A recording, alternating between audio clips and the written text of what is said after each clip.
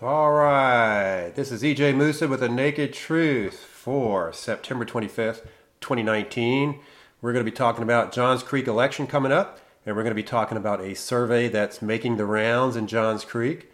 Obviously, someone has decided to make Chris Coughlin the target of the election, and based upon the questions that you're seeing asked, it's pretty obvious what their intents or objectives are. So let's look at those questions and see what they're asking, because I think they're very enlightening as to how you, the voter, are going to have your positions manipulated to think that you need somebody else other than Chris Coughlin. So let's go to the first question. And the first question is rather mundane. What do you think the top priority should be for a candidate for city council? Taxes and spending, reducing traffic, growth and development, public safety, or another issue? Those seem pretty calm and cool and rather run-of-the-mill, so no problem there. The second question gives away what this is about. Do you approve or disapprove of the job Chris Coughlin is doing as a city councilman? No opinion, you approve, you disapprove, you never heard of, or you're unsure. Okay, so someone's trying to recognize and determine how well-known Chris Coughlin is in Johns Creek. And here's where it gets really good. Are you more or less likely to vote for a candidate if he cut money that delayed road improvements? Or you're more likely, less likely, makes no difference, or unsure? Okay, so there's somebody in Johns Creek who is unhappy that we are not pursuing roads that were never approved directly by the voters, who was never approved directly by the city council, despite we were told. Many of these projects are not the proper solution for what sort of traffic issues we have in Johns Creek, but somebody is unhappy, and I know there are candidates who are running who say, damn the torpedoes, let's do whatever projects are on the list. Here's what most residents don't remember. When creating the T-SPLOS project list, a gentleman named Tom Black was asked to go out and create a project list to spend approximately $82 million. And Tom Black's comments, and I'm paraphrasing here, of course, said, if you've got the money, I've got the projects. And whether or not those projects were good, bad, or indifferent, those projects were listed, created, and put in front of the city council.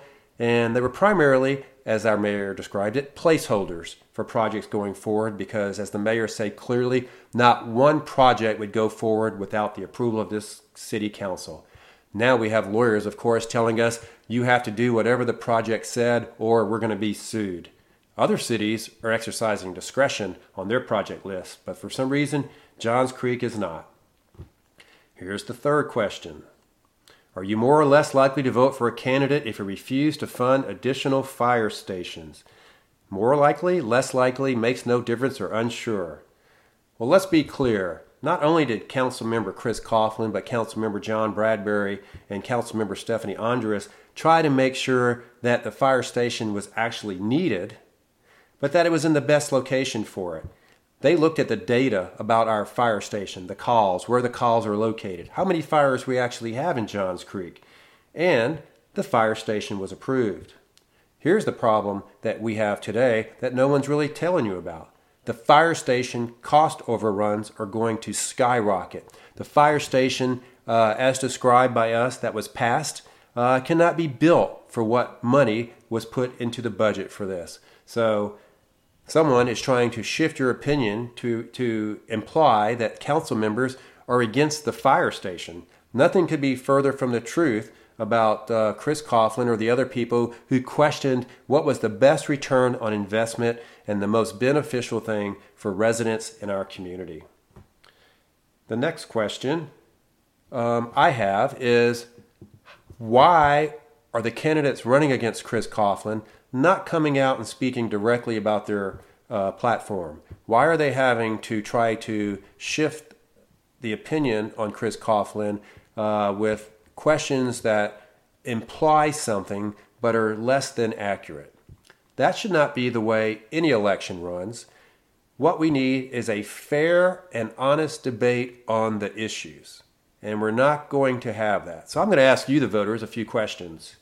Are you willing to spend any amount of money on public safety in Johns Creek? Does it matter to you whether or not there's a positive return on investment or if it actually is needed? How many of you have actually looked at the number of fire station calls we have in Johns Creek?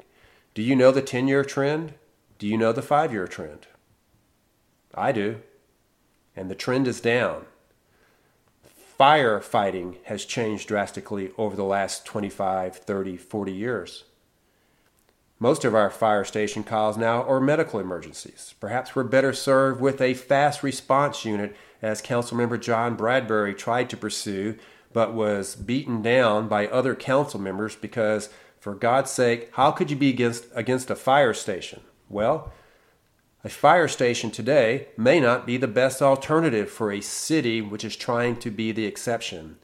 Building a fire station just for the sake of building a fire station or because it was promised may not be the best thing to do going forward. We may have had a better solution than what was being offered.